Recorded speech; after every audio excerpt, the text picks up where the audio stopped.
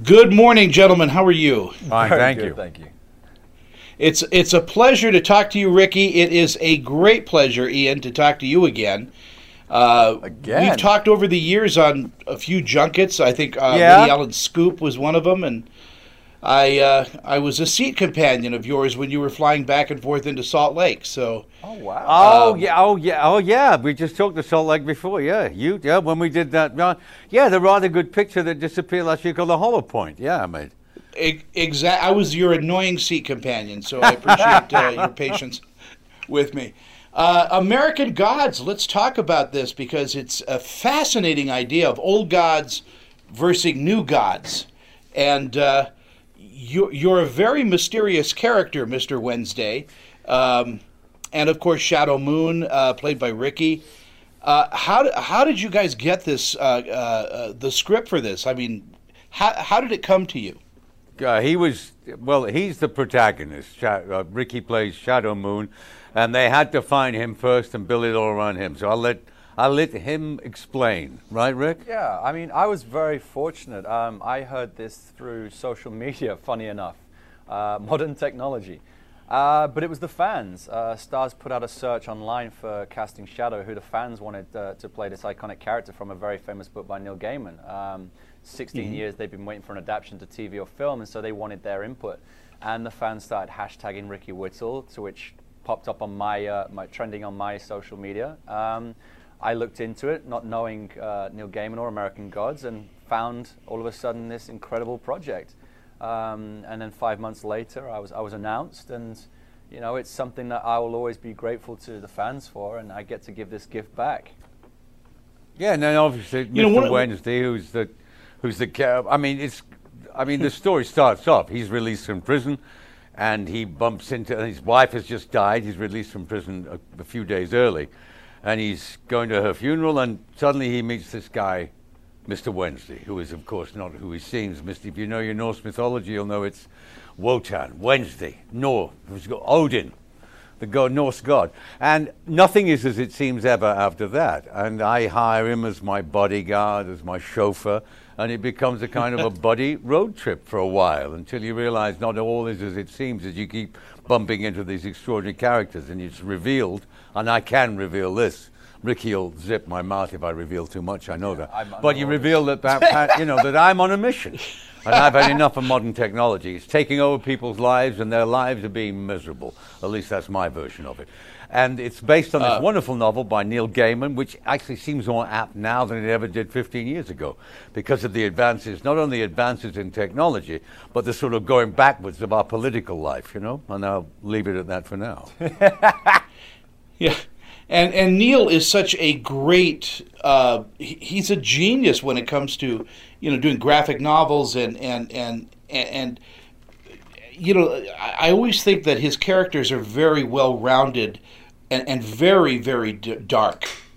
Oh, well, it's a prescient novel, and I don't think he could have had two better TV showrunners than Brian Fuller and Michael Green to interpret and build upon his blueprint foundation of a story, because the advances in technology have been so huge the last 15 years, so they get to introduce new stuff.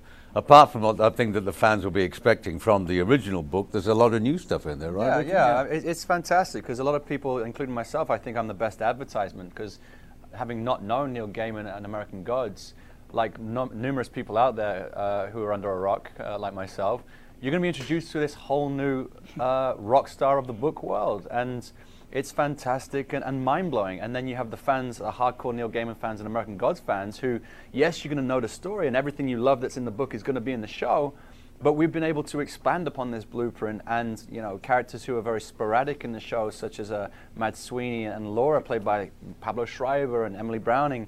You get so much more of their backstory, of where they were when they're not in the book. And, we're blessed with quite possibly, in my opinion, the best ensemble cast I've ever seen on TV, and we're able to kind of bring this story to life and off the page. And to that point, I think we're in another golden age of television, what with the freedoms that you have with companies like Starz and Hulu and Netflix and all of these wonderful made for television shows that allow writers to be writers without being hindered by network suits, as I like to call it. Well, I did a project with Michael Green about 7 years ago for NBC, which was really a cable project, and NBC wanted a cable project. But of course, by the very nature of them, the mammoth companies like NBC cannot do cable projects by their own. It just doesn't work on that because they have a different kind of audience and a different mentality towards shows. But the freedom that's been offered by, as you say, all these new, since HBO started way back with great shows like, Oz, which I think is another underrated show. That was too early, Oz, The Sopranos. And I was lucky to be part of a great, the Deadwood, the great David Milch. Chris Albrecht, who now took over Stars. Albrecht, who's now Stars. And growth has come from Stars, Stars, and then we beam around the world to 200 territories after that, the day after on May 1st via Amazon Prime Video. We've been very blessed by Fremantle. Stars and Fremantle, who've been great because this wasn't the easiest show to do. I mean, in terms of finding the tone for it. I mean, I think that Brian and Michael and Neil only found out after they got a load of material and looking at it in the editing suite, and they needed to change a few things because tone is important.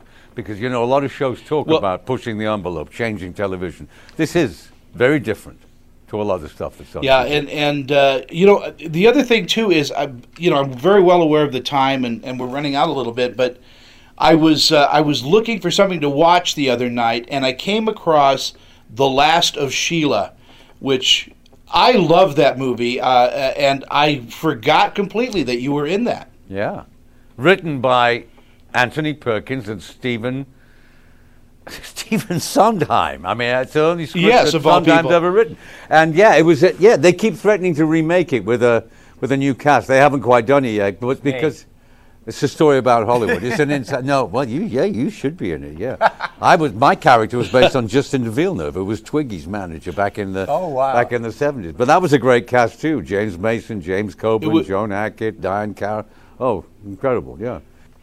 Ricky, Austenland was a terrific film. Loved it.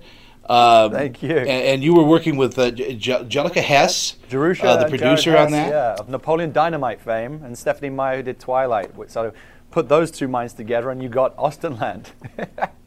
Yeah. Well, congratulations on American Gods. It's such a pleasure to talk with both of you. All the best. And are we heading into season 2 now? That's the plan. We've come up with an incredible first season, which we're going to focus on right now, and we're looking forward to passing that over to everyone via Stars on April 30th. Gentlemen, thank you again. I appreciate your time. Thank you. Cheers, pal. Thank you.